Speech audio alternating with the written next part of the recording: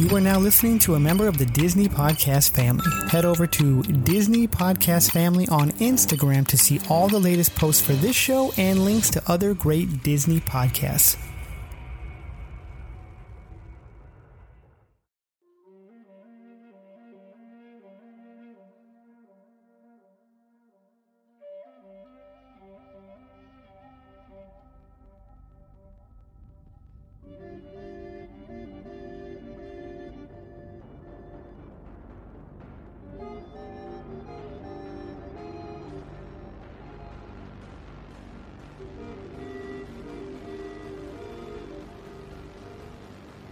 Hello, everybody. Welcome to Walt's Apartment, a Star Wars focused podcast, which we kind of rebrand all the time. Mando Mondays, Force Fridays, whatever we're feeling. We're going to call this one Mando Monday on Sunday, featuring the Book of Boba Fett. Considering some stuff that happens in this series, that'll make sense as you start watching the Book of Boba Fett and why it fits in really nicely to Mando Monday. So I am Amber, and I'm here with Jade and some of our special friends from Walt's Apartment. You guys want to introduce yourself? Sure, I'll go. This is Joe, one of the hosts from the Disney Universe podcast, and a couple other podcasts, including the Mando Show, and frequent guest and friend of Walt's Apartment. And happy to be here, talk about Star Wars. So thanks for the invite. My name is Danny. I have an Instagram called Danny Fandoms, if y'all want to check that out. I've been a longtime watcher of Walt's Apartment and a longtime fan. I'm always watching Marvel Tribe, the Extra Magic Hour, all the shows you guys on, and I'm just really happy to talk Book of Boba Fett with y'all today. Awesome. Appreciate you guys being here, adding your input to our discussion. Jade and I have been a little slackers this last year on our Star Wars podcast, so it's about time to get back in it and talk about what's going on. We can even maybe talk about some of the cool news and things that we're hearing rumors-wise in the Star Wars realm when we're done talking Boba Fett. So, sounds good. Book of Boba Fett. What were you guys expecting to see from this? Like, do you remember back and thinking, oh, this is what I want to see out of this series? And did it fulfill that? Well, for me, I mean, when they that end credits trailer at the end of season 2 of The Mandalorian, and I really didn't know what to expect other than Boba Fett just becoming this crime lord that we kind of already knew that he was. I mean, the legendary bounty hunter from the original trilogy, but now we actually get to see him kind of as the leader. He's not taking any orders from anybody, and I want to see how that went, and I think the series did fulfill, at least in that aspect, for sure. Yeah, I know when that, like you said, that credit it was a big surprise because it was just a few days after they had the big reveal of all the shows that are coming out, and that wasn't mentioned. So when that pops up at the end, it was like, whoa, crazy. But I had a big expectations, but I also felt that we're spoiled for The Mandalorian, and it'd be hard to get to that level. So I felt the show was a little bit choppy at times, but overall it was really enjoyable. And I know a lot of people didn't know that it was labeled as Mando 2.5. So, and it showed obviously towards the end, but I enjoyed it. I like more where the future where he's going, and, whether we get another season or just shows up in future shows, it was really entertaining. Yeah. Did you have any expectations? I was kind of really looking forward to see how he escaped the Sarlacc pit. I was like, it has to be something with his armor. And then it just kind of brought me back to, like, there's this Parks and Recs episode where he's like, and his gauntlet grasped the sand outside the Sarlacc pit. And then it was like, oh, it actually happened. Yeah. That is the really awesome thing about Favreau and Filoni. Like, they have their hands in so much stuff, and they're such fans of so many things that this series, like The Mandalorian, I think gives nods to all kinds of cultural things, movies, TV shows, that kind of add those cool little, like, oh, I see what you did there. And deep cuts from old Star Wars stuff too. Yeah. So we can dive right in, talk about season 1. That's the Sarlacc pit escape, right? So if anybody hasn't watched it, I don't think we need to say it, but spoilers ahead. Just so you know. But this was the one, right? They had to start right out the gate. Like, how did he survive? We all thought he was dead, and then he's not dead. How are they going to solve that mystery? So this first episode, they had some questions to answer, and how he escaped the Sarlacc pit was one of them. And it makes some sense, right? He's got the Beskar armor. It adds him a little layer of protection. When we saw him in The Mandalorian, he's obviously scarred up. We assume it's from the Sarlacc pit.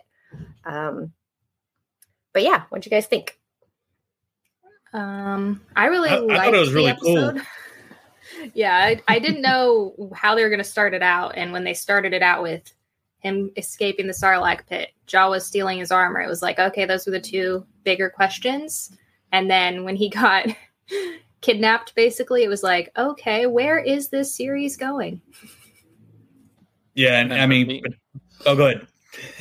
No, I mean, if you ask me, like, I just got so stoked when he pulled out his flamethrower just to burn his way through. Like, that just shows how resourceful he is. Like, he knows he's quite literally in the belly of the beast, and he's gonna claw his way out by whatever means necessary. So that was really cool to see. Yeah, I did like how his first instinct was, let's go over to this stormtrooper, steal his oxygen, and then burn his way out. Go ahead, Joey. Yeah, and I mean, I was going to say that, like Danny mentioned, just his resourcefulness, and kind of coming to, then going straight to the stormtrooper and doing that. But it's like, between, if you read the comics or read the EU and just hearing how he got out, but actually seeing it was like, oh my god, that's so cool. So, I mean, obviously the great way to open the season. Yeah, and these first 4 episodes have a lot of that flashing back and forth. So they flash back to show us some answers to his backstory, and then it flashes to present time and what's happening, where where he is now and how all that's developing. So that was kind of a neat way, I think, to do it, and it kept you a little bit more engaged in the story than I think we would have been otherwise. Yeah, I liked how they used the Bacta tank to do the transition to the flashbacks. Because, if you think of it, he's being super medicated. So, of course, all these little, not hallucinations, but like dreams are coming back while you're under medication. And I mean, just that whole little back thing of that was really cool. Yeah. Yeah. And I think more just for storytelling purposes, it was really needed, because even if you're only somewhat familiar with the timeline, it's about 4 or 5 years after Return of the Jedi, and you're thinking he's just going to pop right back in. I think you need those flashbacks just to catch the audience up, show where he is, and then culminate to the present. Yeah, exactly. So in the present time of the storyline, he's trying to get the lay of the land, checking out Mos Espa, meeting with some of the people. Jennifer Beals' character showed up, which we had gotten a glimpse of in some promo materials like a month before. So that was pretty cool. We love seeing Twi'leks pop up. Oh, yeah. And I half expected her to start dancing. I don't know. Did anybody else have those expectations? It's Jennifer Beal after all. Yeah, especially with the band playing and finding out Max Rebo still alive, playing in the sanctuary. I mean, that's and Figure and Dan. Yeah, exactly. At least one of them, There's the band broke. How did Max Rebo survive that explosion on the barge? Yeah. Was he even there? I think some people say, was he even there? But even if he was, he's Max Rebo. Let's see what happens. Now, I thought the same thing at the Easter egg scene on Mando. I'm like, wait, Bib Fortuna was on the barge. So, but he's probably one of the first ones that would jump off because he's, kind of a coward. Out for themselves. Yeah. So there's hope for Salacious Crumb, right? It's got to be. Oh, yeah. I don't know. Maybe he was one of those roasted on a spigot that we saw in the background of, of the other series. Anything else stood out for you guys in this first episode? actually seeing, I mean, the true difference between Mos Eisley and Mos Espa between the seasons, like we saw Mos Espa in, Attack of the Clones and stuff, and we saw that it was a lot more busy, or Phantom Menace, sorry, well, both actually, and but you actually see that this is kind of like the more busier town, a little bit more upscale than Mos Eisley. So I mean, it was really cool that they dug deep into that, and actually how big it was too was. I mean, we saw it in the trailer, but I mean, just the scale of the city was really cool. And for me, it's just anytime he spends with the Tuskens throughout the series is really humanizing them more than just some savages that we see attacking Luke in episode 4 and shooting the pod racers in episode 1. So I really like that they give them more of a story and more depth to their tribal nature. Yeah, and I really liked that in episode 2 or chapter 2, where it dives more deeply into their culture and, as he kind of proves his mettle and, seeing some of those traditions that make up their tribal life. And,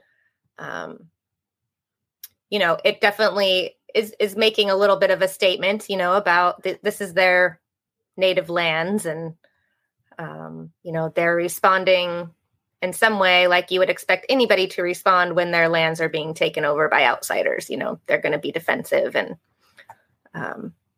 it humanizes, like you said, that group of people that had kind of been villainized up until this point, right? Yeah, and especially the second chapter when you actually kind of for the first time find out there are multiple tribes of Tuskens. Because even they started humanizing them more during the Mando with a sign language and all that stuff, which was brilliant. Than how you kind of break apart with these ones, which were more warrior-based tribe, but still had a lot of honor, and where you could instantly see where I saw kind of early where we knew Boba wanted to go from a crime lord, but it was going to lead into more of a turn into a protector, of not just the city, but the planet. And that's kind of where it's kind of leaning towards too. So, but yeah, I agree. Just the whole backstory with Tuskens was really awesome. It was one of the highlights of the season, I think. Mm-hmm. Yeah. And the badass that trains him, that's played by the female stunt person. I looked her up and follow her on social media now. Cause I was like, I am really digging this character. I mean, they never, speak really, right? There's never a whole lot of dialogue there, but you do get a feel for her character and her place in the tribe and how she helps him to develop as a person. That's cool. Yeah. And I mean, I don't know how far we're jumping ahead, but when we go to the train scene, just as cool as that was, then when she pops up and does her little going through the train, just cleaning house was, when we were talking about it on our podcast, I was like, one of my main highlights of the season. She jumps in, then you see the pikes pop right out or get thrown out, and yeah, that whole scene. The character was great, so it was sad to see that it was short lived. Yeah, and I've seen some hope that she actually may still be alive because you don't really see her body specifically when Boba Fett returns to the ruins of the attack of the Tusken Raiders. True. Yeah, that's what I was saying too. Yeah, because there's some speeder bikes there, so a few of them might have hopefully got away. Yeah. So speaking of the pikes, they're talked about in a lot of different Star Wars mediums, but this is kind of the first time in, other than Solo, that we get to see them and. In live action, I should say, right? We get to see them a lot more in the Clone Wars, of course. But for those live action followers only, they're still somewhat mysterious. And this kind of shines light on now that the Empire has fallen and we see that vacuum of power happening and those crime syndicates starting to take over with the spice trade stuff. So that kind of crime underbelly starting to tie in.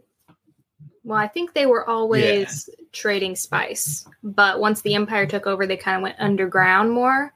And now that there's kind of transition of power, things are really hectic. They're like, okay, well, we can take over this whole planet, make it a big trading post, and do our business. Yeah, I thought I was when they popped up. I'm like, all right, cool. You know, it's cool seeing them in person, especially unmasked. Was just more fish people, and no pun intended, but I thought they were kind of like a red herring for the season, thinking a bigger syndicate was going to show up. That if people haven't been paying attention, there's the whole bounty of the war, or was it the War of the Bounty Hunters comic series, and how Crimson Dawn's a lot bigger, and with Kira ahead. So I was kind of like in that group thinking, oh, that's the secret syndicate that's going to pop up. And yeah, we did too. Like at halfway through the series, I was like, come on, she has to pop up. She has to pop up. And then the other person popped up. So I was like, yeah, they're probably not doing it, are they? Yeah. Yeah. Anyways, hopefully. Yeah. They definitely could in the next season. I mean, they could. It's true. Yeah. I mean, there's Luke. There's Maul. Come on. Or maybe Kenobi takes him out. I don't know. Well, actually he does, doesn't he? Yeah. Yeah. That's kind of interesting because that must have been... Okay, yeah. I just had to track that in my there of Maul. Yeah, the Maul's dead. Yeah, he's dead. Maybe for real this time. Like dead. Dead. Yeah. Not coming back. Yeah. Not one of those mysterious tests where like, oh, is he really dead? Are you sure? We There's saw it a few on of screen. Yeah. Good point. Yeah. Yeah. All right. Anything else in this episode in particular that stood out for you guys? This was the episode that I actually really enjoyed. Like, what was it? I know they did the present time. They started with that part on this season or this episode, but the whole flashback with the Tuskens was definitely like the highlight of the episode. And not too familiar with the director. I know she's a newer director and has done a lot of TV, but I was like, wow, she, her episode was a lot. Director-wise, was really grabbed me more than the first one that was Robert Rodriguez, which I'm a big fan of his. And I'm like, wow, she did really good, and hope we see her in more seasons. But yeah, this was a great episode. Agreed. All right, so episode 3 opens with the nod to Return of the Jedi with the spider monk crawling across the screen with his creepy little red brain casing. I was like, yes, I love that. So that was really cool. There's any other nods? Like, I'm trying to remember. I didn't take super great notes on my rewatch of the nods that happened in the first couple of episodes. Going back real quick to the chapter 2, when Boba goes to the which we find out Tashi Station bar to deal with the gang. Oh, that was that one. Okay, yep. Yeah, so I saw the girl that was in the bar, and I'm like, oh, she looks like the girl that was in the deleted scene for the Blu-ray of A New Hope. Mm-hmm. And I figured that the hair, Cammy, and I'm like, oh, it's cool seeing the maybe that hairstyle's Tatooine style. But then, like, kind of going around after I mentioned that on our show, then when I was watching YouTube videos, and it was like, was it Flickster and Cammy? I'm like, wow, that is like as deep cut as when Mithril mentioned like Life Day. I was like, wow. Yeah. When you're referencing a deleted scene, I thought that was really good. So that was one of my big highlights. But there's another reference to unreleased material at the end too, which is kind of cool at the final chapter. But yeah, that's the like they do some deep cuts, man. It's pretty cool. But they do it in a way where it's not like super fan servicey, and I don't know. I just like the style that these two, when they're writing and producing together, bring to shows. It's pretty awesome. It's like if you get it, you get it. If you don't, no big deal. It's just part of the show. It doesn't affect the story. Yeah, exactly. And especially like if we're talking about episode 2, I just had to remember if that was the right one. But the Hutt twins that we got coming in on their litter, I thought that was a really, really cool to see. First of all, just more Hutts in like even though they're CGI, they're still in a live action show. Haven't gotten that since really just Jabba. Mm-hmm. And then one of the things was, I know they keep telling Boba Fett how come he's not on a litter, and that that he just boots on the ground, walking amongst the people. And then when you see this kind of parade that the Hutts have, you're like, oh, that's what they're talking about. They're talking about this big fanfare that they think a daimyo is going to have. Yeah. Which is good to see that Boba Fett is kind of a changed man after all, and he's not looking for all this attention. And seeing the Hutts on it just bowed and everybody's just like struggling was pretty hilarious. And yeah. Oh, and of course the introduction live action of Black Chrysanthemum was heck yeah. Pretty epic. Yeah, that's so he shows up in this episode 3. And yeah, they fake him out with the Rancor cavern that's empty, and you're like, oh, and that's kind of disappointing too, because you don't realize, oh, they didn't replace the Rancor, and then it's brought as tribute. That was pretty cool as a calf, so it's not a completely full grown Rancor speaking yet. of tributes, I was going to go back. There was a Trandoshan who brought the tribute of the pelt, of a Wookiee pelt. Yes. Yeah. And I didn't think about that initially watching the episode until later going back and listening and reading to other people talk about it, like, oh, that's right. The Trandoshans and Wookiees have this history, and like, that's pretty deep cut and pretty dark at the same time that they would bring a Wookiee pelt as tribute. Yeah. Which, makes sense later when he loses his shit in the bar. It's like, that's what happens. We've all been there. Not that bad, but ripping arms off. I am glad we got to see him rip somebody's arms off. Yeah. And it's okay. He's a Trandoshan. He's a lizard. It'll grow back. It'll grow back. Yeah. So they bring the Rancor calf, and you get Danny. What's his last name? Danny Trejo. Trejo, yeah, who's always a badass as the handler there, and it only made sense. You got, like you said, this guy's been a film badass for years, and obviously a lot of Rodriguez movies, and just we're going to see more of him with a Rancor, and no, yeah, but that whole scene was pretty awesome. Yeah, that's good. Let's see. He never named the Rancor. That's what I really wanted, was because he said, let's give him a name, and then they never did. I'm like, oh, come on. I want to call it something. Yeah. I know. And was this episode 2 when he got his ship back, right? But he had the bantha, and he's like, oh, go make bantha babies or something. Yeah. I mean, just the dialogue in this show is pretty funny. Especially the way Tim Miller pulls it off. Yeah. And this is the one with the 80s style moped gang.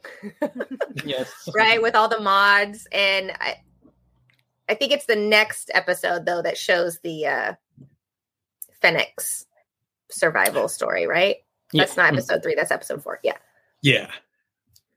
Yeah, we get to introduce to the gang first. Yeah, because that's when that dude from Office Space was like, nobody likes you or nobody respects you, and which I mean, don't piss off. Don't give them a reason to come after you, Yeah. But and don't overcharge for water. Casting, right? Like, yeah. It was hilarious to see him. Just like, what? I'm just this innocent townsperson playing stupid. So that's overcharging for my moisture. Because they mentioned the TPS reports in season 2 of The Mandalorian. Yeah, that's right. And I heard someone say that this was called, I forgot the exact name of the episode. It's like something of Mos Espa, but with the biker gang, it's more like Mos Vespa. Mm-hmm. Yeah. Oh, the streets of Mos Espa. Yeah. That's the one. Mm-hmm. And I thought they were cool at first, but I'm like, they look like something from a different planet, though, not Tatooine. They're I don't know, they're too bright colored for me on Tatooine, but they serve their purpose. Yeah, one windstorm, that paint job would be gone. That's why they got to be taking the water from the guy to wash their bikes. Yeah. Yeah, it does seem kind of out of place, particularly in this series when you see the bright and shiny things. Canto Bight is one thing, right? Where it's the glitter and the glam of the universe. But then here you're like, it doesn't fit so much. But, I like the 80s vibe that it kind of brought, and the kind of with a slow bike chase. Yeah. The chase at caution. Which I love. Not to scratch the paint job. Yeah. But this character of the mayor's major domo turned out to be one of my favorite characters of the season. I mean, he shows up, he's Weasley, and like, I don't like this guy. Then you're just like, okay, he's purposely a weasel, and he gets great. And every time they show him, he gets better and better. And especially in the finale. But no, he was great. I forget, Dan Pascali, I think's his name. He's been in a lot of stuff. I can't picture, but he's one of the fun new characters. And I like that he crashes into a vendor selling Melurun fruit. Yeah. Live action Rebels reference. Yes. Another nod. All right. Anything else from episode 3? No. Or book chapter 3. I always say episode. It's chapter. Yeah, I usually do my full season rewatch after they're all out. I haven't done that yet because I've been busy with work. But yeah. Okay. So episode 4 is the one where we see how he finds Fennec and how she survives, right? Because again, unless you really know somebody's dead, they're not really dead in Star Wars. Yeah. And they did kind of tease that in season 1 of The Mandalorian, because they had you heard the boots walking by her body, so you knew something was up. And then, of course, we see that she's alive in season 2. Yeah. And that's how all the rumors started about us seeing Boba again. Was that? Yeah, the spurs rattling. So that was cool. So so we got to see what happened next, and getting her mods. And I think it's which made cool sense to see the mods on the planet, because that's where they were.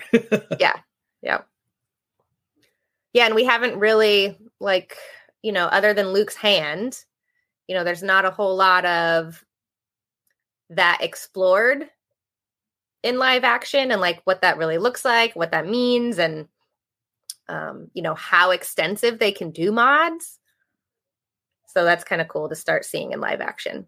I mean, we know about it from other things like the animated series and comics and things, but hasn't actually been dived into too much in live action. So and it's weird seeing how they use, we know them as replacements or medical, to keep you alive, but finding out on Tatooine, it's what one of my co-hosts mentioned, like it's almost like a tattoo parlor where they're they're going just to get, hey, this is what I want, just kind of. And when we see I forget his name, but the guy that we find as a bassist, Thundercat. Thundercat, yeah. I mean, the way he's set up, he looks like he's working a tattoo shop, and so I thought that was pretty cool to have that tied in, and like, okay, well, that made sense on that's how she survived, And great, then we get the really good backstory of like where he decides, the lone man wants to be part of a tribe and everything. So really cool, like storytelling on this episode. Yeah, we get to see how they bond and why they're, so tight now as a duo. And let's see. So he goes looking for his armor in this episode and reclaims his ship. Is that all this episode, if I recall correctly? Yes. Mm-hmm. Yeah, because he thought he could get the ship by himself, but it was too guarded. Then after that, he wants to get his armor, but so get that cool little Slave One view, looking straight down the Sarlacc, and that all seems like this isn't going to be good. Come on, man. Yeah. But the way it looked was pretty cool, and anytime you see seismic charges too is just awesome. Yeah. Well, and you saw the Jabba barge wreckage right there next to the pit. That was kind of cool. Ran down that biker gang. And we get a scene in the kitchen. Yeah. Yep. Yeah. The kitchenette nurse scene, yes. The multi-armed droid that was out for blood. Droid just like very general grievous. He's like, he has him up against the wall. He's like, I'm just going to shut down. I'm just going to turn myself off. Yeah, that's another little animated Easter egg, that little mouse. I don't know what they're called. I mean, I know we got mouse droids, but that one actually looks like a mouse or a rabbit. Yeah, rabbit. That was, yeah. Yeah, great callbacks. Yeah. This one also had a lot of, is this the one where he brings all the crime bosses to the table and it's got that very Godfather thing going on here? Yeah, I think that's the end. Yeah. Yeah. Where you're like, oh yeah, all these guys are gonna backstab you. But yeah, that was a real, like you said, that real Godfather-esque scene. Mhm. And I really like how Filoni and Favreau kind of pull from these other genres in the 2 seasons of Mandalorian and now Book of Boba Fett, because obviously Mandalorian season 1 is just more mainly Western vibe, that Magnificent Seven, John Wayne, and all the rest like that. And then season 2, you get more of the same, and then a little bit of Kurosawa nods that we all know that George Lucas pulls from for the main Star Wars stories. And then now Book of Boba Fett, all this gangster and mob type movie, Goodfellas, Godfather. Yeah. And it's really cool to see that all blend and how it can make for really awesome storytelling. Mhm. Yeah. No, agreed. And I love that we didn't realize it at the time, but how the dinner table was actually on top of the Rancor cage, the trap door. And when they questioned him real bad for the first time, you just see the cage bump on, like, oh yeah, there's a Rancor down there. Uh-huh. That was amazing. Yeah. Just feeds them a little chicken bone or whatever they're eating. Yeah. Yeah. Yeah. I love the old nods, like you said, to the Westerns and mafia movies in this season, this case. So. Mhm. Yeah. All right. So then we roll into episode 5, which Return of the Mandalorian, aptly titled. We just abruptly go straight into an episode of The Mandalorian here. Yeah. Yeah. I was It's like, not just the return, it's the takeover. yeah, exactly. I kept looking and I'm like, what just happened? What am I watching? Where am I? Well, yeah, because they did tease it at the end of the last episode where he's talking to Fennec, and he's like, "Well, how much money do you guys like? Well, I got unlimited credits down in the treasury." He's like, "Well, you need muscle, or where do you find muscle?" It's like, "Well, you got to know where to look," and that's when you hear the cue of the Mando's theme kind of just building up, and it's like, oh, okay, I don't think we're going to give him the next episode though. So, and it was like that. I always kind of go back to the Mandalorian season, but it's like, we knew we were going to get Ahsoka one of the episodes. We're like, okay, when's she going to pop up? Is it going to be in the middle or the end? Then her episode pops up, and it's right at the very beginning. And that's what this one was. When you see a silhouette, you instantly know it was him between the little supermarket blind things. So and the butcher, and I was midnight. I was just like, woohoo! Yeah. I know. I was like, oh my gosh! Nobody was home, but I'm like, hey, somebody listen to me! Yeah, and again, very mob, very gangster, right? Going into the freezer and taking, like they're counting their money, they're laundering their cash or whatever. It was so cool. It was a butcher shop, and he certainly butchered. Yeah. And you see him wield the Darksaber, and I'm like, oh, Darksaber! Yeah. That was pretty funny. Yeah. And I like that he couldn't wield. I mean, when you go back to like Rebels and stuff, you see that unless you're properly trained, you can't wield it properly. So I liked how they really got into that quick. But one thing that's great about these shows, how they've referenced a lot of stuff in the past. So they even referenced chapter 1 of The Mandalorian. It was a little kind of like shadow to his first introduction, with the whole bring you in cold, bring you in warm, and this guy got extra cold. But it was that was a great beginning. Yeah, I was. Yeah, this episode was great. So we see him. He doesn't have a ship. He's obviously on a job in order to, we find out, get information more than money. And he's looking for, his clan, the relatives of his clan. Yeah, the covert. Yeah. Mm-hmm. I liked in this one that she offers up the information of that backstory part we'd been missing. So some of those lingering questions from the Mandalorian as to, okay, how did he come to be this kind of cultic version of a Mandalorian? And as we had talked about in one of our recaps of the Mandalorian, we'd assumed it was because they were Concordia Dawn and that they were on the moon. And that was kind of the direction that group of Mandalorians were already going in. But this kind of confirmed that was, in fact, what had happened. And we get to see more glimpses of the Purge and the Night of 1,000 Tears. Stuff happen. It was amazing. Yeah. So tragic. I mean, you see why it was so tragic because, it was in a little Terminator 2 vibe of all the K2SO droids, and I forget what they're regularly called, but yeah, just walking over that, and then the probe droids. Just that whole scene is like that's why it was so known how bad it was. It wiped out entire civilization. Mm-hmm. Yeah. And then I was going to bring up how kind of a meta quote from when she says that the mythosaur will return and return Mandalore to its former glory, but it exists only in legends. I'm like, yes, it does. Only in legends. Yep. Mm-hmm. Yeah. Hopefully in canon soon, but right now only in legends. Yeah. I got theories on that, but that could come up later. Yeah, so she's talking about all of that. Asked about Grogu. Vizsla kind of explains, how he's connected to the family. Mando asks her about Bo-Katan, so that's interesting. You see that rivalry very present in her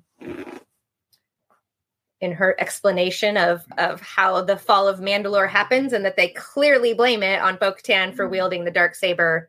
Yeah. Without earning it. So it's kind of interesting. And even always go ahead. Oh no, go ahead. Which was always like something where we're like, why in the Mandalorian was she like, I have to defeat him when she had already taken it? And now it's like, oh, okay, now that's why she feels like she has to earn it. Mm-hmm. Because every Mandalorian kind of doesn't like her now. Yeah. And blames her. I mean, it wasn't her fault. She didn't want it, but I mean, all the clans that were there in agreement came to that she is the Mandalore. So I mean, that's gotta. I feel that's gotta stand for something. But definitely see, because they were all unmasked Mandalorians. So you can see where the divide is between the two. One thing I love too is even though these characters are faceless with a mask, once Paz Vizsla sees Mando with a Darksaber, he's like, all right, that's my family's. I got the claim to that. He was going to challenge him right away. So, I mean, I just love the camera workouts. Like, you son of a, that's mine. Yeah. I wonder how many family members of the Vizsla family is Jon Favreau going to play. Yeah, right? Yeah. He's going to end up being all the way back to the one that made it, Tar Vizsla, and then he's going to be like the son later, and then Paz, and then oh so my gosh, on and so that would be forth. so funny. As long as one of them sounds like the narwhal from the elf, Yes. Bye, Mando. So, Hope you find Grogu. yeah. Yeah. So we see her take the spear, forge it into armor, very clearly stating that Beskar is not meant for weaponry, that it's meant for armor. That was kind of cool because it is accurate in that the only Beskar weapons that we've ever heard of in any platform have been created to kill Mandalorians. So she's like, yeah, nope, you're turning that over. And then you see the little metal beginnings of the chainmail dropping, and you're like, oh. I was like, it's chainmail.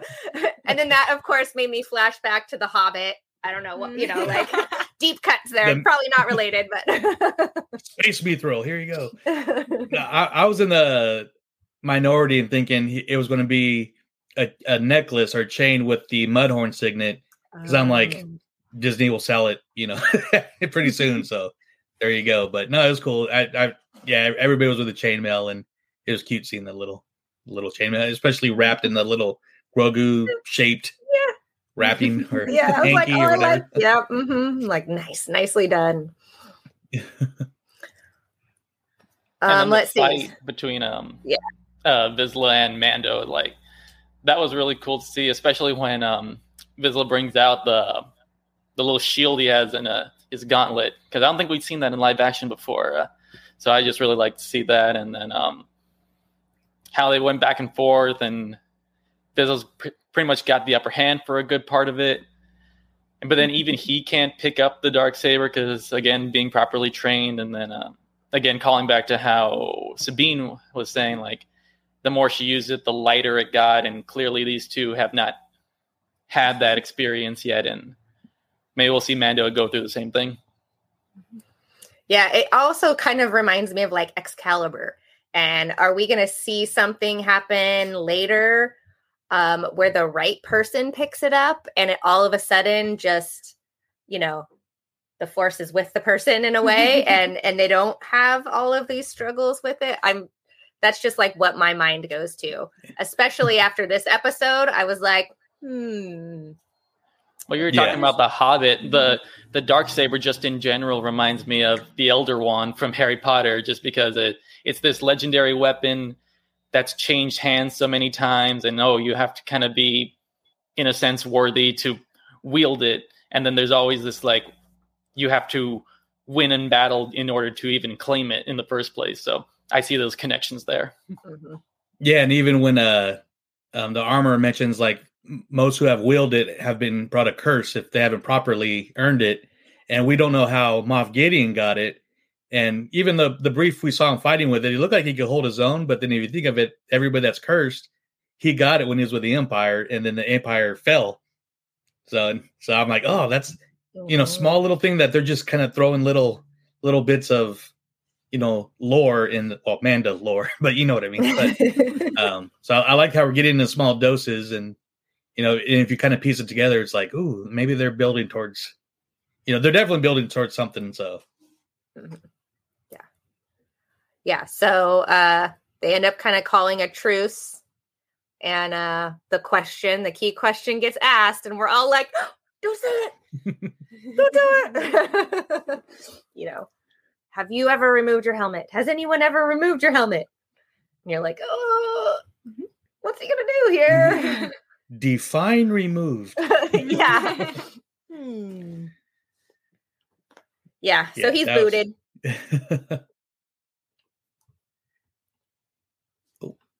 I kind of froze up there. Sorry. Go ahead. Oh no, I didn't hear what you said. I just said he got shunned. He got the boot. He's no longer welcome. Unless you bathe yourselves in the water of Lake. Yeah, Minnetonka. Minnetonka. That's under all this debris and. Yeah. I see him going there anyways, though. Yeah. We'll see. Yeah. I mean. Yeah, like it makes you wonder, are they going to get to the point where they return to Mandalore and, what that might look like? Yeah. I feel that's got to happen. And then that never come to fruition, really. Mm-hmm.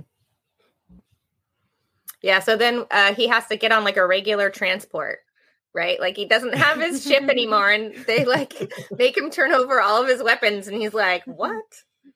Flying coach and yeah. Kids are kicking the back of his seat. I love I know everything that's in that container, and as a obviously a big Disney nerd too, I love seeing the use of the RX droids throughout the season between the poker, the dealer, and now the weapons check. Yeah, because they have had multiple jobs within Disneyland and World, right? Yeah. Star Tours, and now the Cantina. Yeah. Yeah. The DJ Rex. And they showed up a few times, I think, in animation, just as little transport, like bus drivers, basically, but now they're weapons checks. They're moving on up. Droid rights. Yeah. Revolution.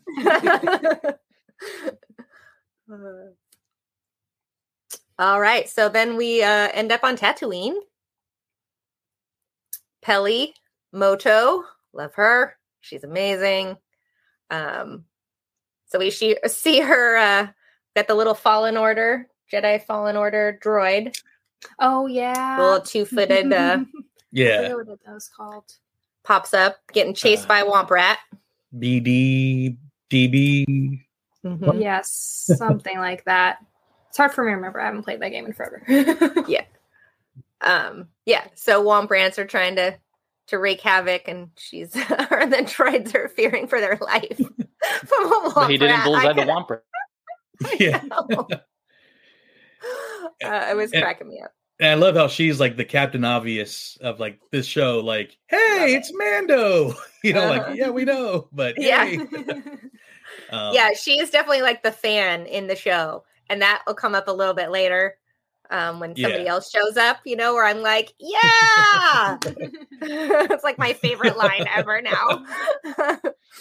And just like the Major Domo, like when she first popped up in the show, and I'm a fan of the actress Amy Sedaris, like from her sketch shows, but I'm like, oh, is she purposely annoying? But then every time she's shown up, I'm like, I'm so glad they keep bringing her in because such a great character, and especially like the two characters I don't say I disliked, but are they going to hook up? But that's coming later, I guess, right? Yeah, the innuendo is there. I mean, he's bigger than a Jawa, so yeah. So she has a replacement for him, and as soon as she ripped that cover off, I was like screaming. I'm like, yeah, Nabooian Starfighter. So many nods in this particular episode too, to the Phantom Menace. Like everywhere, I was seeing nods to that movie, so I thought that was kind of cool. And we find out too that Jawas don't care who they get their parts from; they'll get it. So. Yeah, I'll make it happen. Yeah, I think we already knew that though. Well, you always saw him as like scavenger. Well, yeah, I guess they stripped Boba of his armor, but he was passed out. Well, he woke up and then they bashed him in the head. Yeah, exactly true. Yeah. They have no scruples. We're finding out these Jawas. But then they bring in that stick that was in the trash compactor with with Leia and Han and Luke. Yeah, that was just so random. It was like that. Why does this stick look familiar? Like, oh yeah, yeah. This was kind of a fun one. It's like a Pimp My Ride episode or something. Like a fixing up his hot rod, which is really rough because I love the Razor Crest. I was that was so sad when it blew up, but. I saw. I'm like, okay. I always like the Naboo fighter. I'm like, it's not much of a fighter, but then the way, like you said, the way they pimped it's like, all right. Yeah. Then when she's like, oh, I removed the droid little port. Like, all right, we know what that's going to be. We're like, I see what you're doing. I see what you're doing here. Yeah. And I kind of like how Peli's hangar is just like a hodgepodge for droids throughout the timeline, because you have the R5 from the original trilogy, you have the little mechanic droids from the prequels, now you have a BD unit from the video games, which is it's all really cool to see them all together in one spot. Yeah. And then let's see the gonks. Yeah, he takes it out for a spin, and you get the nod to the pod racing. We see the return of the rebel kind of police force. Yeah, I love that cameo. Yeah. And I didn't realize this till like a few days after the episode, but the younger pilot, I forget his name right now, but he was actually the stand-in for Luke at the finale. And Max Lloyd, I think I want to say his name is. I might be wrong, but yeah, so that was kind of cool. I mean, he took over for Dave Filoni. So cool. I love the little Nas button, the little Fast and Furious scene there. That was pretty awesome. Yeah, and then he gets back and he jumps out, and she says, "How'd you like it?" Or I don't remember exactly what he was asked, but he's like, "Wizard." I'm like, oh my god, how can you get any more Anakin in this moment? Absolutely. And real quick, with the two X-wing pilots, one of my co-hosts is a police officer, so he's like, "Yeah, that's how it is." Like when he took off, they're like, "Should we chase him? If you want to do paperwork," and then they just go off. So he's like, "That's pretty accurate." Yeah. Like, when he dropped that wizard line. Yeah, and I was like, so good. Oh yeah, then Finnick comes back. So. Yeah. Oh, that's right. Yeah. At the end there, that's where we see her. Be like, "Hey, what are you doing right now?" Well, I got something to do real quick. Yeah. You're like, we don't know what that is. but I'm giving Boba the homie hookup. So. Anything else from that episode? Anybody want to add? No, it was fun. Super good. Just, I think I was smiling that whole 40-ish minutes, whatever it was, because the nostalgia, the lines, just seeing Mando again, and that was just a really awesome episode. Yeah, it was fun. Very fun. Not as fun as the next one, though. Yeah. So the next one, we so many good things in this one too. Gosh, I don't know where to begin on this one. This one could be like its own show, I think. Yeah. This one blew me away. So you see him go to find his little friend, bring him his little present. R2, of course, is there, and the little ant builder droid things. I don't know what their official name is, but they're busy working, and they build him a little bench and bring his stuff. And he's like, so you telling me I'm going to be here for a while or what? Yeah. Is there anybody here? Anybody alive? Mando seems to have a lot of questions throughout. When he takes Grogu to the rock, he's like, does this look Jedi to you? Yeah. And he sees Luke, clearly a guy there with a lightsaber. He's like, are you a Jedi? Yeah. Are you sure? Yeah. When I saw R2's little radar, that was like one of the first of many times where I just kind of cheered at 12 in the morning in my room. But then waking up to Ahsoka, I did not see her coming up at all this season, so that was awesome. Yeah, I didn't either. I assumed we wouldn't see her again until her show. So yeah. So I texted her. I was like, "Are you caught up?" And she's like, "No, I'm not." I'm like, "Oh my god, you need to hurry the hell up already!" Stay off the internet. I'm serious. Yeah. Go watch it right now. Go home. Whatever you were doing. It was crazy how they updated just the detail in Luke from the last season, just with hiring the deepfake guy from YouTube. Oh my gosh, so incredible. Yeah. The technology now is just insane. I was there looking at it like, is that real? Is that CGI? Yeah. How is this possible? This looks like they got in the world between worlds and pulled Mark Hamill out of the 80s to bring him to do this. Right? Literally, yeah. Yeah, it's incredible. And you still got the people like, well, the voice was off a little bit, or I'm like, oh, are you kidding me? It looked amazing. Yeah. I mean, it's not going to be perfect. It's literally not him. Yeah. This is the best you could possibly get. It's crazy. Yeah. As amazing as all this stuff was, I thought it was too quick for it to do the whole Grogu scene, the reuniting. I thought they would have taken a little bit longer. But that's just me. Yeah. Well, I mean, you kind of have to assume that, I was trying to figure out how much time had gone by. How much time was he with Luke? Yeah. During that span. That was something I was trying to figure out. How much time are they saying has transpired here? Well, I mean, at the end of The Mandalorian, you see that scene with Boba taking the mantle or whatever. Mm-hmm. And then obviously a lot happens there. And then, obviously the Mandalorian's been searching. I would assume it wasn't immediate that he found all these connections. I'd assume it's at least been a couple months minimum. Yeah. Probably more. Yeah. I don't know.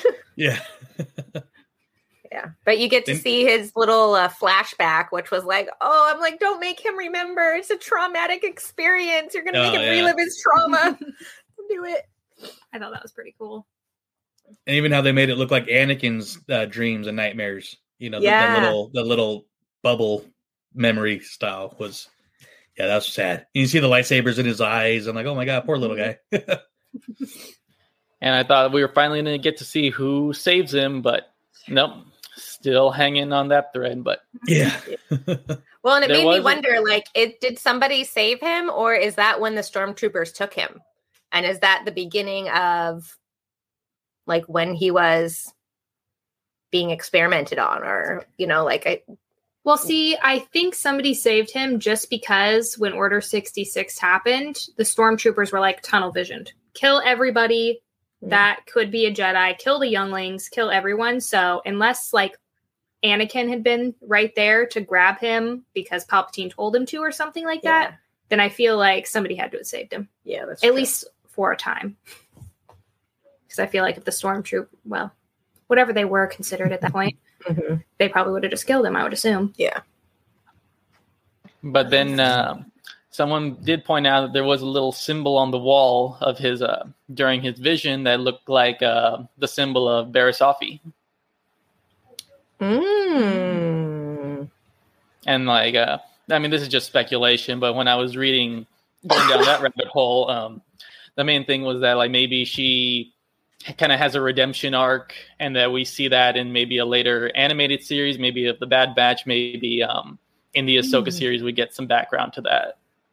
But there's clearly something on the wall, and it clearly looks like the symbol that you see in her room during that whole arc of when she framed Ahsoka. Ooh, that could be very cool. Yeah, I'd like that. Okay. Especially coming in a circle as adults. Yeah, because you don't really know what happened to her, because her master was in, I believe it was Rebels, and you see that her master died, but you don't really know what happened to her. Yeah. Interesting. Yeah. And I loved all the, going kind of back, but I loved all the Ahsoka, just the dialogue with Mando. And even then her finally, I mean, seeing her with Luke together too. Well, first seeing her with R2, you know, watching but then going to her and Luke and seeing that they already met. So just a little, you so much like your father's, like, oh my gosh. Yeah. And she is nailing the mannerisms, like the arm on the hip thing. I saw that meme, yeah. The like smirk, the like, you know, she's really, I think, doing her homework on trying to embody that character. So it's very cool. Yeah, I'm happy with the casting. Yeah. Oh gosh. And then, I mean, do we want to jump to what we see? Like, I can't remember where the flashing happens in the episode exactly, but then we see the training. That was the end. Was that the end? Yeah. So you see, sorry, I'm jumping around. Yeah. So much happened in this episode. Yeah. So you see him like kind of learning to channel his powers, and Luke has him on the back. Like, there are so many cool nods in this one. I'm like, it's just a lot. Well, I even loved when Luke was telling him about Yoda and his leg. You know, he was picking him up and dropping him down, picking him up. I'm like, so I thought that was pretty cool because, you know, he obviously doesn't have his little floating egg, so can't keep up. So that was pretty cool scene. And I think that, well, a little bit forward from that was like the scene that like really convinced me of, like, you can talk about if you thought it looked a little off or the voice or whatever, but I was like, that's just Luke Skywalker. Like, if you ask me, and then he starts doing a little sparring type with his lightsaber amongst the trees, and like it just looked really cool. It was a great visual, and cool to see Grogu there, having not seen a Jedi in who knows how many years for him. Yeah, and I know we said there's so much going on, but even when we first see them together, you know, Grogu's lifting the frog, then Luke lifts the 12 frogs or a dozen of them, and I mean, just seeing their little interaction, but. And of course, seeing, you know, when Ahsoka shows up with a gift and she's like, how's the training going? And he's like, well, I think he's remembering more than I'm actually teaching. You know, we kind of see some of that later, but yeah, it's like, but you kind of see where he, in the dialogue with Ahsoka, like where you could kind of see why it makes sense where you see why he failed as a master, I think. And it's kind of building towards that. So, which I like because I'm one of the few that I like The Last Jedi. I know that's a big controversy. So. I do too. And so people are like, oh, they're going to retcon it. Oh, I'm like, no, they're not. That's stupid. But I think they're adding little pieces where you can see why it happened. So, yeah. And so when he starts, you know, getting his hops, I call it, you know, like we see when Yoda has to do his lightsaber battle. So you got the little hopping around. So he's getting his agile nature going. I thought that was cool. And then, gosh, I don't want to like jump too far away from other stuff, but the moment where, he pulls out Yoda's lightsaber, I was like, oh my freaking God. Yeah. Like, that then just the whole choose thing. I'm like, oh man. Yeah. I hate that. That was like, I was like, Luke would never do that. I don't think. Yeah, I think he's trying too much to be like the old school master rather than learning from his own lessons. And it's like, you've got attachments. You love people. Like, why does everybody have to stick to this old moniker of Jedi leave everything they, aren't allowed to love and aren't allowed to have attachments? Like, no. Have you learned nothing? I'm wondering if at this time he already has those sacred Jedi texts. Because if he did it, to me, it would make more sense that he's reading into the history and the philosophy of the Jedi and then just becoming so engrossed in it. And then that leads to him just in that cycle of repeating their mistakes, which again will lead to his eventual fall of his school later on. So that's how it would make sense to me. But again, that's true. Yeah. I was hoping for something different because Ahsoka was there. And she kind of is in the middle. I'm not a Jedi, but I'm not a Sith. And I was like, maybe, no, okay, whatever. Just regular old Jedi it is. Yeah. And it's like, bro, you left Yoda for your attachments to Han and Leia. And Yeah. So then on the Boba Fett side of things, we see Cobb Vanth. Yeah. Well, it started off with him, with the pikes. Yeah. So we started off with him, and then now we revisit and we see a mysterious character. So this is when I started trying to stay off the internet. If I hadn't got to see the show right away, because when this episode came out, I was actually on Walt's apartment live, and people were talking about it before I got to watch it because I've been working. I didn't get to see it yet. And I was like, no, don't say anything. I'm like, I still have like 20 minutes left in this episode or 15 minutes left in this episode. And I was like, I don't know. And David's like, no, but there's somebody, you have to tell me who it is. I don't know who it is. And I'm like, spoilers. La, la, la, la, la. Yeah. It's Mephisto. Yeah. Because I kind of had still held out hope that we'd see Kira or something. So I was like, I don't know, maybe he would know who that is. So then my brain just like goes off on these wild tangents of like, who could he be talking about? Yeah, that whole scene though. I mean, after Mando leaves to recruit him, and then just the sensing he was coming, and so I mean, I guess we could say it was Cad Bane. Yeah. If you're not there yet, I was so excited because this is where I was like, all right, when we're talking about on our podcast, I'm like, after episode 1, who do you want to see? I'm like, I want to see Cad Bane and Bossk, and I mean, we got one of them, so and it was awesome. Yeah. And I love how how it opened with Cobb Vanth. He takes out those 3 pikes, and you're like, you don't mess with this guy. This guy's good. And then Cad Bane even without the armor, right? Yeah. Yeah. And then Cad Bane comes out and lands a shot on him. Like, if Cobb Vanth was at one level, Cad Bane is on the next tier, and he's even worse. Like, and I blame the deputy because he was looking at him. Deputy like, was coming to him. Yeah, he did. But just seeing he told him to go inside. Action, watch the people.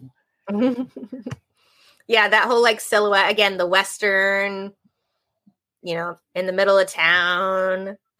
Very cool.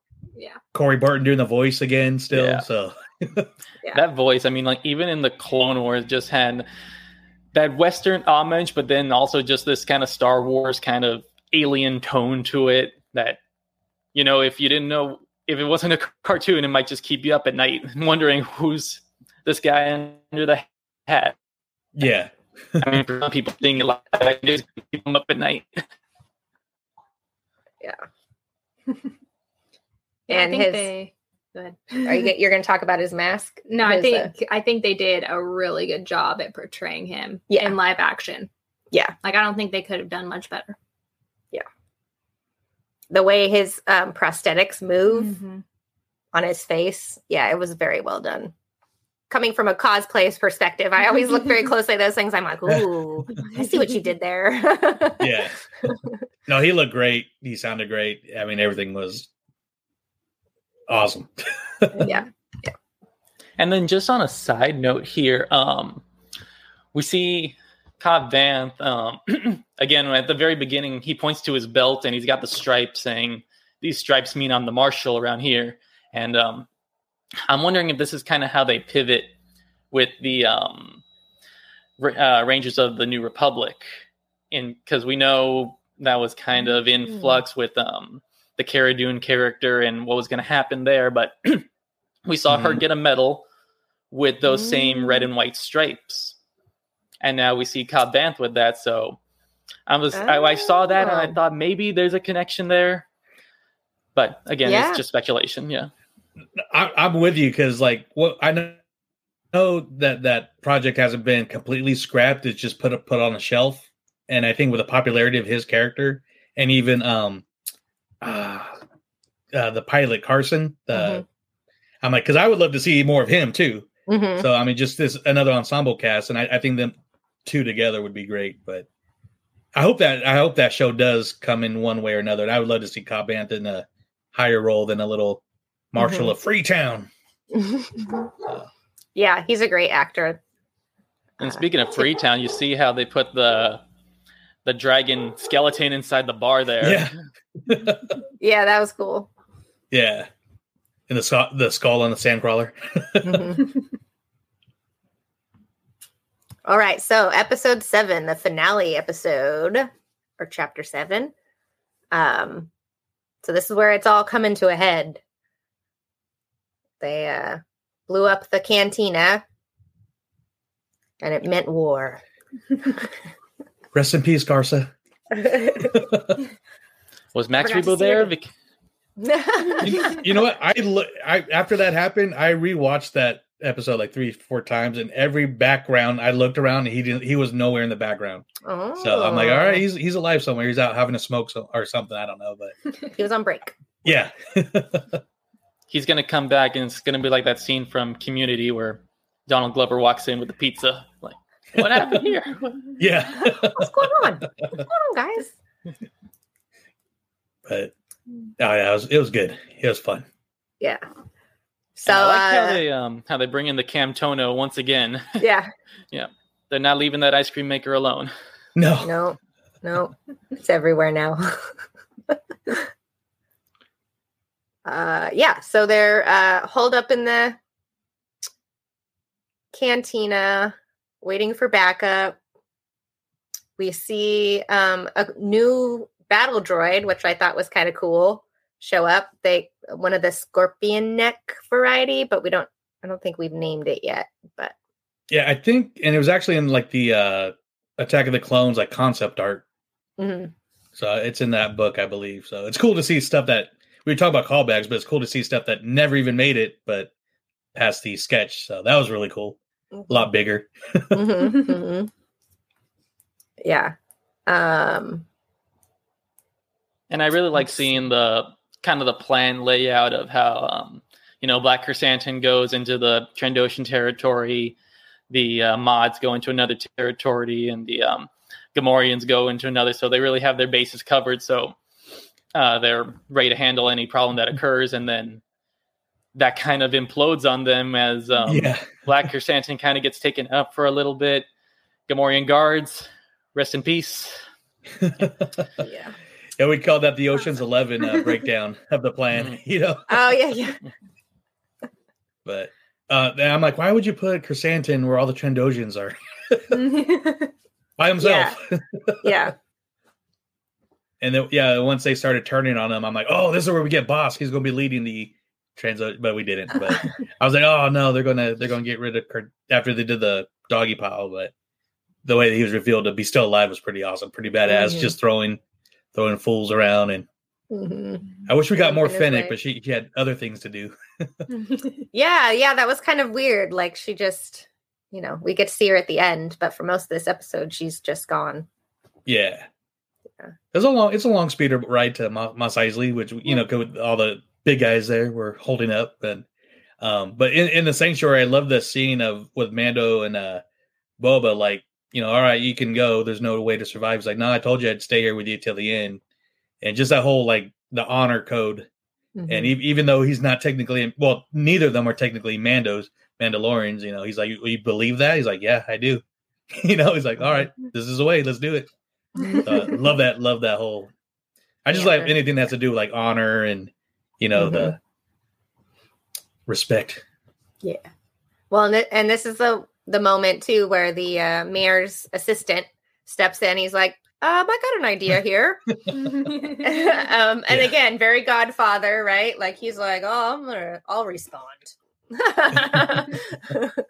And he just starts reading it like in all seriousness, and then he's like, uh-oh. This is not what I thought this was going to say. How much? Well, what do you want? Read it. Yeah, that was great. And like just the delivery of it, of the lines was perfect. Yeah. And then that's when we get the Mando and Boba team up on the jetpacks flying in. That was that was a really great shot. That was really cool to see. Yeah. Mm-hmm. And then we see a random X-Wing show up at Pelly's, thinking she's in trouble. Yeah. Hide the stuff.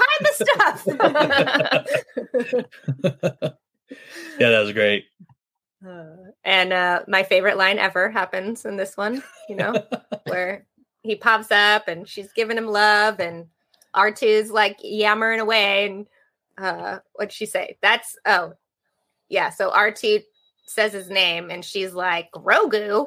That's a terrible name. Sorry, kid, I'm not calling you that. And I'm like, oh my God, it's like all of us fans are all like, yeah.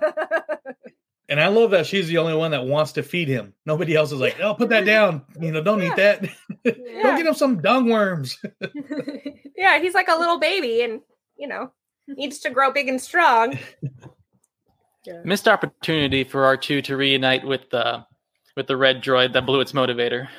Yeah, totally, right? Like maybe that's a cut scene we'll see later in something, like I was expecting something. I was just thinking when you're talking about Pele, I'm like, because in the first episode when Boba's like when the torture droid is kind of introducing everybody, he's like, we need to get a protocol droid. It's like, well, Pele seems to understand robots and other aliens and ant people, so maybe he hires her as the translator or something. Speaks Jawa. I mean, she's like a utility tool of a person here. Yeah. She's just got it all. Absolutely. Absolutely. That was a great scene, though. But it's like, did Luke just throw him in the X-Wing? Like, get him out of here. I think there's more to it, but, Yeah. Well, and I'm super, Yeah. I just hope we see the Yoda's lightsaber. Like somewhere down the line comes back to him. Like there's got to be, I've got lots of expectations here. Yeah. Well, what else is Luke going to do with it? Come on. Yeah. So battles are happening. She rolls up. Is this the scene where they're running from the droid and they crash through a painting? Or was that in another one? Anyway, I saw in something later that the painting that they crashed through in one of the scenes, speaking of artwork that shows up again, was the scene from Jabba's palace from Return of the Jedi. The Ralph McQuarrie. That was in the concept art. The mods. Yeah. Oh, okay. Yeah. There's so many chase scenes. Yeah. Boba took off for the time being. Mm-hmm. Pele comes rolling in that episode 2, a little droid taxi part. Mm-hmm. Yeah. Sorry, my dog's barking. Yeah. So then, is that where it cuts back now to Boba riding in with the? I know. Well, then the people of Freetown get there for his backup. Oh, that's and then they're all kind of holed up behind the tank. And it's not looking good. And then Boba leaves. Yeah. Yeah. Which I was cracking up because like the whole thing depended on like the depending on their survival was if the folks of Freetown show up. And then they did, but it's like there's only like 10 of them in a RV with a cannon. It's like that's what they're waiting for. Yeah. And now they're up against 3 battle droids. So yeah. Yeah. Yeah, and I love that Mando like pulls out the dark saber and totally expects to annihilate it with his lightsaber, and it just bounces right off, and he's like, "Oh, what the heck!"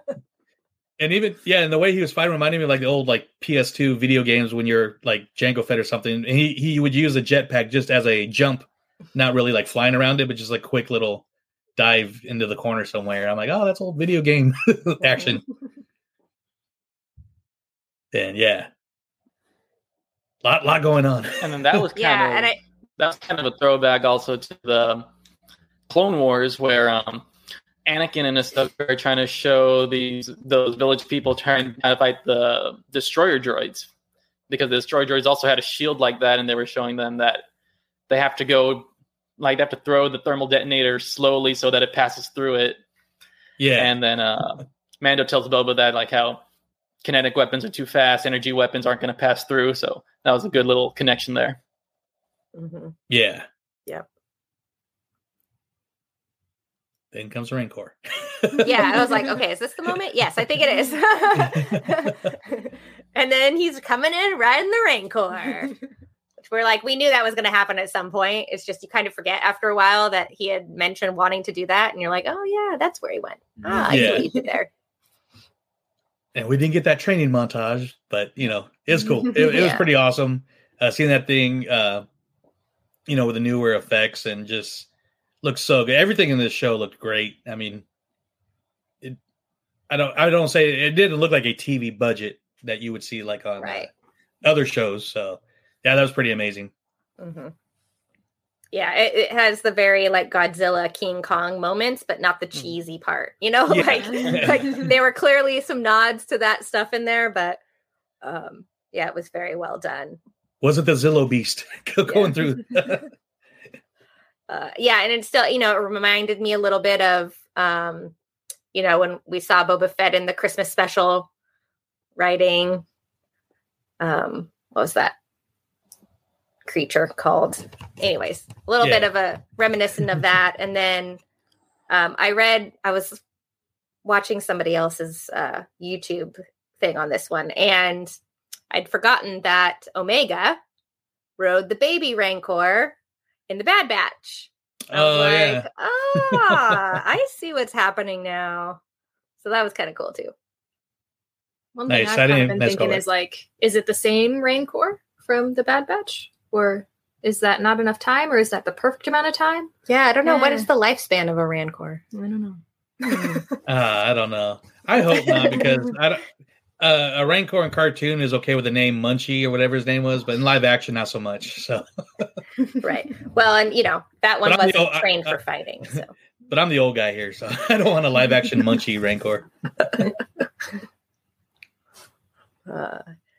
So then Boba and the Rancor get separated, and it starts just going to town, literally, like King Kong, destroying the town. Because of Cad Bane's flamethrower. That was pretty awesome. Yeah. Cad Bane goes in there stone cold, not even no flinching whatsoever. Like, I know how to do this. Yeah. And no F's given. So.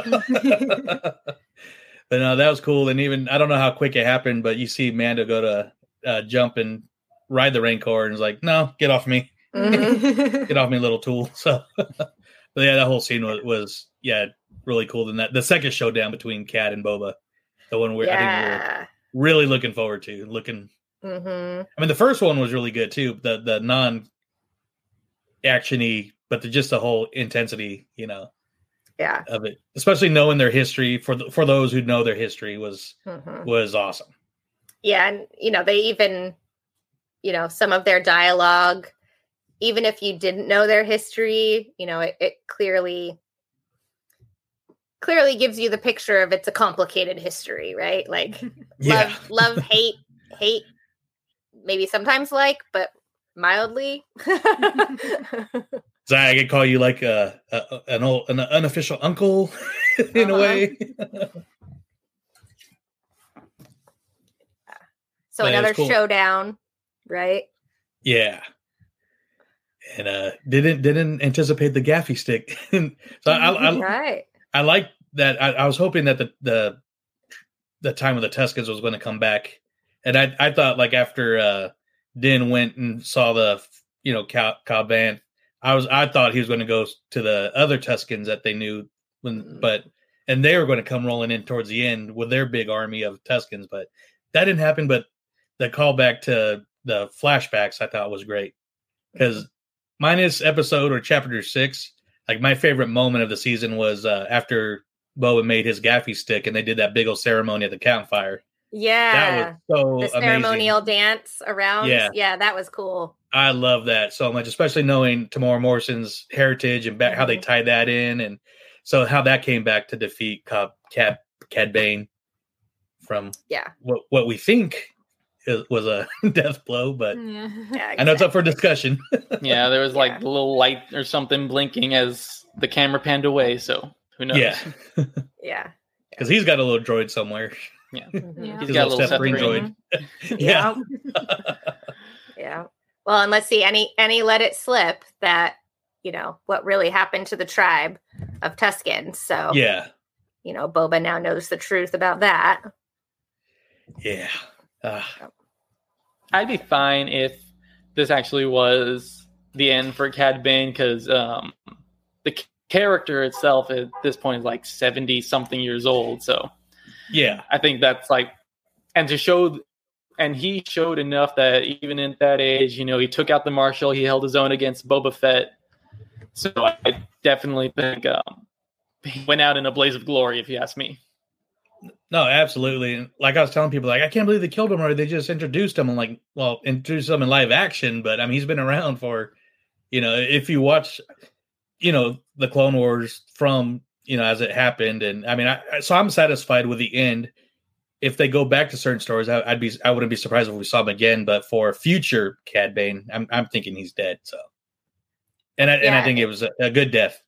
I mean, I think it was fitting, and they retconned the episode that, in a way is now canon, because they showed his metal plate.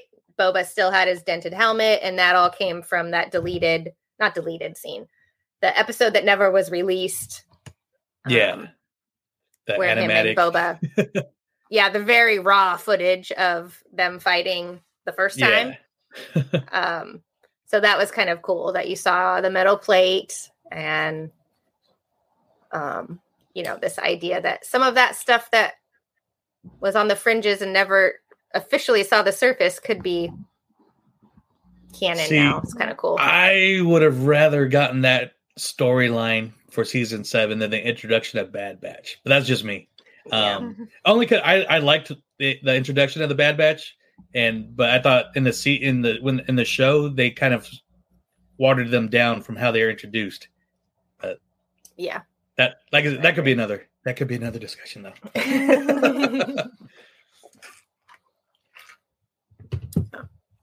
And then let's see, and Grogu goes and calms down the Rancor with using the Force. That was really cool to see, especially since he kind of has an interaction with also that with the big droid when you think he's gonna like pull it down or something, but then he just like takes off one little bolt off its leg. Like he could use his Force abilities more on what they would consider the dark side, but he's choosing in a way to just incapacitate things rather than harm them. Or either that or it's like another shiny thing, like from the like the little nod, the little ball. Ooh. But he definitely seems to have a connection with other species, that Force sensitivity. So that's cool. The ones he saw that eat. meme that exactly right.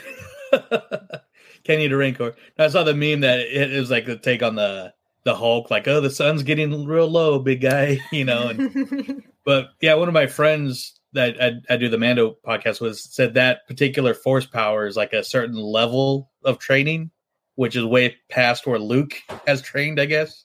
So same thing with the healing. They're kind of like specialized Jedi. And you normally have to have some kind of sensitivity toward that power to then develop it. So we're seeing a lot of that, with Yoda. Maybe it's a species thing where the innate ability for a lot of that is already there. They're in tuned even more. I was trying to think of the last time we ever saw maybe a Force user like have a connection with a beast, and maybe we saw it a few times throughout some other stories, but the main one I think of is Ezra with the Lothwolves. Yeah. Mm-hmm. And not just them, but space whales and Mm-hmm. Yeah. So, Anakin a little bit in the arena scene. yeah. And then in some book and comic stuff. But yeah. Rey with what was that thing?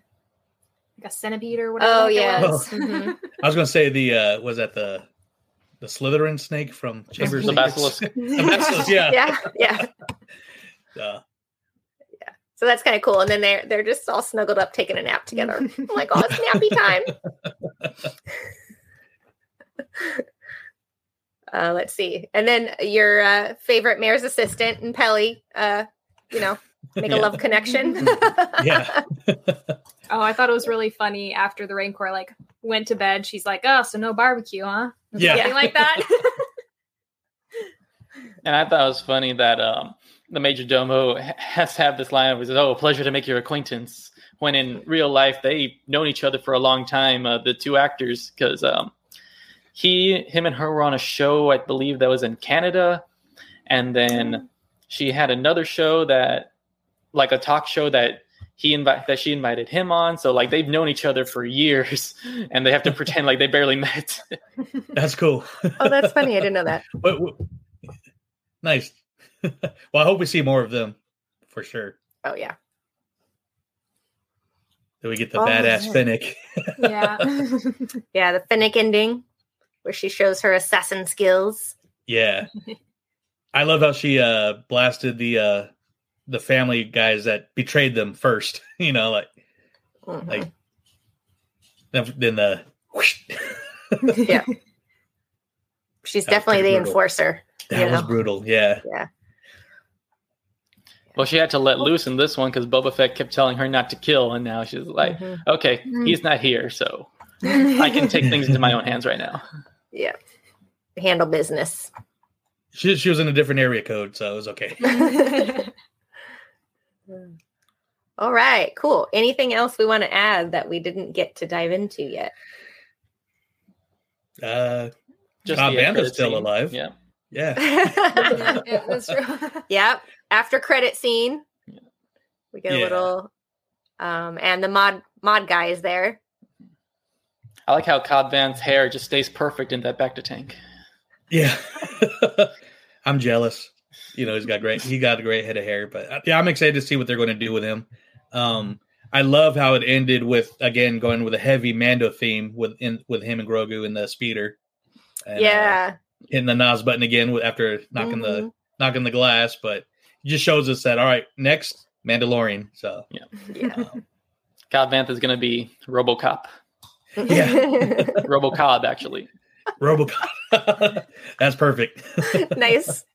Yeah, it was a good season. It was fun to watch. It was. I was a little worried there at the beginning.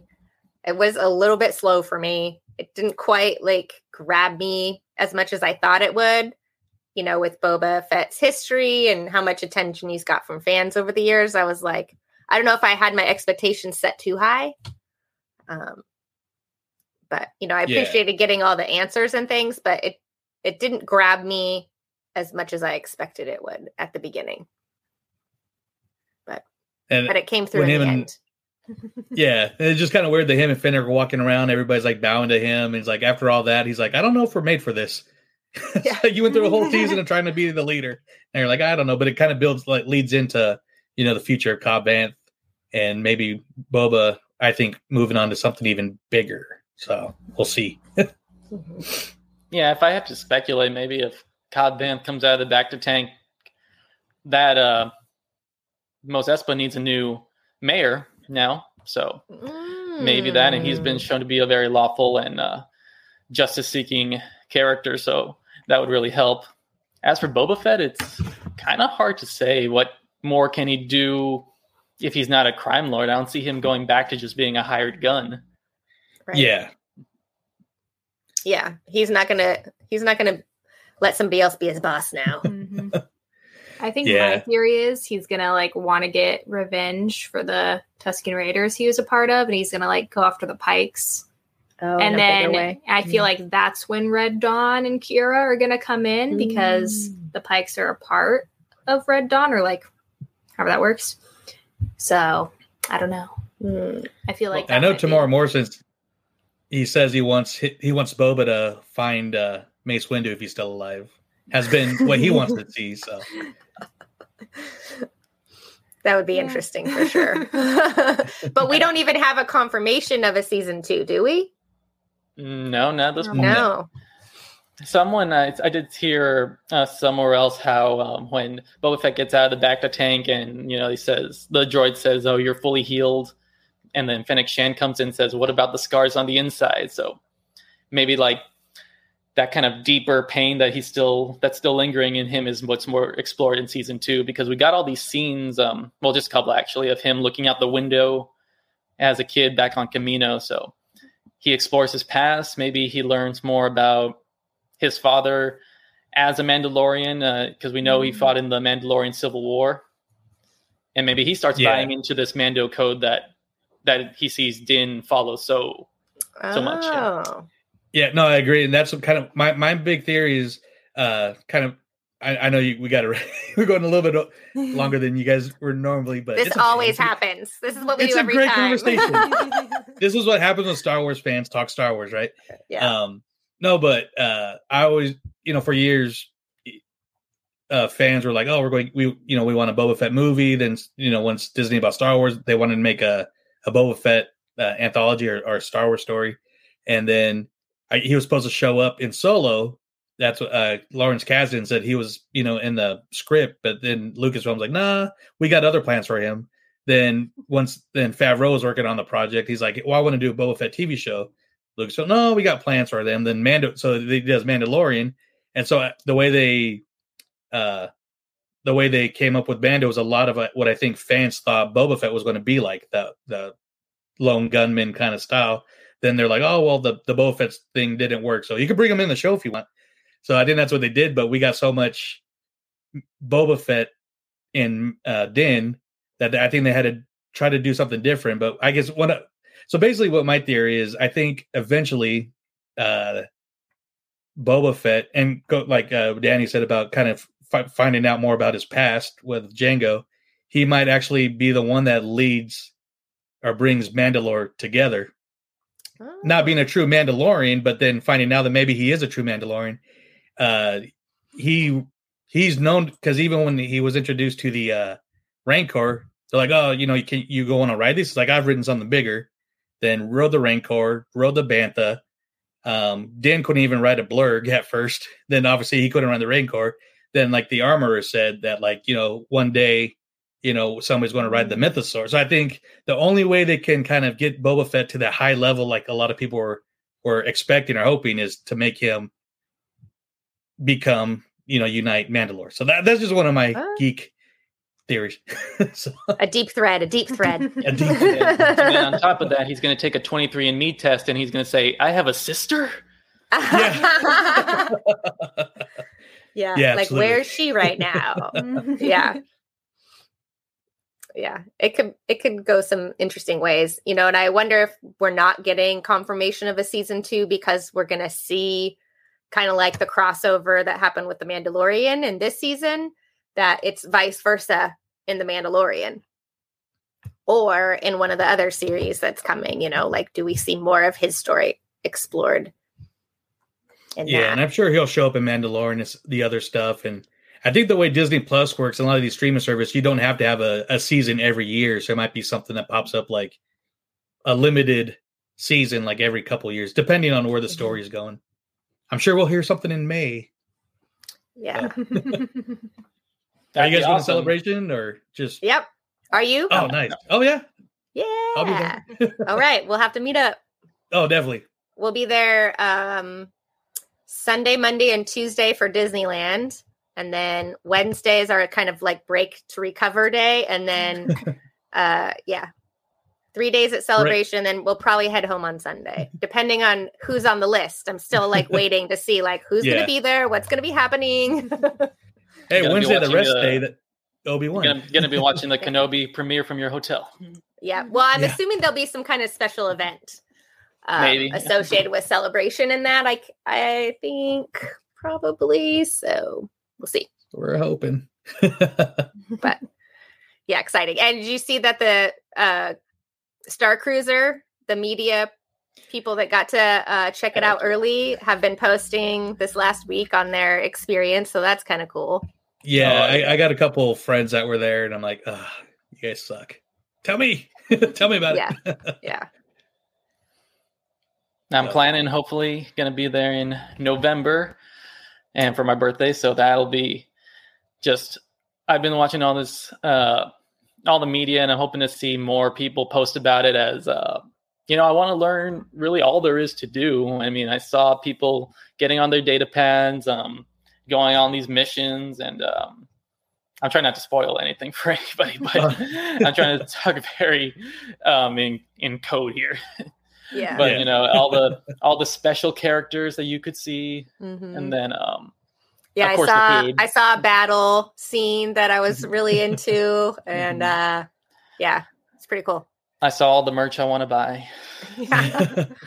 Yeah. I rarely look at videos because I'm like, I want to go in blind. I want to enjoy it, but I'm like, I don't think I'll ever afford to go there. So I'm like, I want to check them out. You see, and for me, it's like this is just the way I am with everything. Like being there in person is just such a different experience. If you ask me, like I know some people like for the Disney parks, they don't want to watch ride throughs. They don't want to hear anything about the ride to experience it in person. But like, for example, when Galaxy's Edge opened up and I saw the lightsaber building experience, I had seen videos of it, but then I went and I did it myself, and it's like doing it for the first time. It was like I never saw one of those videos. So I'm sure I'm going to get that same feeling if and when I go on the Star Cruiser. Yeah, that whole lightsaber building. That was amazing. Yeah. So we haven't been to Galaxy's Edge yet either. So this will be our first time going there. So May's going to be a busy month. Yeah, I told Sean I'll try to make it down because I'm planning on going on Wednesday, but maybe I'll try to get a few days early. Cool. Yeah. Try all those special drinks. I got the Tatooine Sunset that was there last time. That was really good. This was at Ronto Roasters. I actually have not been to Oga's Cantina yet, but oh boy. But Ronto Wraps, Tatooine Sunsets. What's the other one they have there? They have the Melly Run Juice. That's something else I want to try, man. I've had the Moose Punch. Oh yeah. Huh? That was really good. I've had a few drinks at Oga's. They're pretty tart. I like tiki drinks, and those are even tartar than. But I like the green milk, all of them. Yeah. Yeah. That's why we're going for 3 days. Hopefully, we can hit everything in that 3-day span with the reservation system and stuff. So. Yeah. Hopefully. If not, I'll just steal somebody's pass and pretend to be them. Yeah, right. Let me scan yours really quick. Yeah. Y'all cosplaying for the celebration? Yes. Hopefully we get our newest ones done in time. We'll see. Yeah. I've been working on my Mandalorian forever, so hopefully it'll be done in time. But the other two, of course, and then we've got our Disney bounding and stuff to plan out for Disney too. So it's going to be great. Sweet. Yeah. Yeah, it's going to be a fun time. Yeah. Well, thank you guys so much for joining us and breaking down the Book of Boba Fett. You want to tell everybody where to find you on social media and plug your other podcasts? Sure, I'll let Danny go first this time. Yeah. Mine's pretty simple. I'm just on Instagram at Danny Fandoms. Cool. And I do a couple podcasts. So my Disney one's Disney Universe podcast, and it's we're kind of bumping up our YouTube, so it's at the UTV. And I also do the Mando Show podcast, where we talk about everything Mandalorian themed and Star Wars. So very cool. And you have a beer one, which I catch a glimpse of every so often. That's kind of fun. The beer one? Yeah. So yeah, I also do a craft beer podcast here in Northern California called Fresh Hops Podcast, and we even tied it into our last Disney trip where we did the happiest brews on earth breweries around the Disneyland Resort. So, and we got more to do next time. So super fun. All right, and Jade, where do we find you? I don't really go on social media anymore. I mean, she's there if you want to. You can find me on Amberton Cosplay on Instagram and Facebook. And hopefully more frequently again on Walt's Apartment Podcast now that my life has settled into a little bit of a routine again. But again, thank you all for joining us and look forward to seeing you again. May the Force be with you.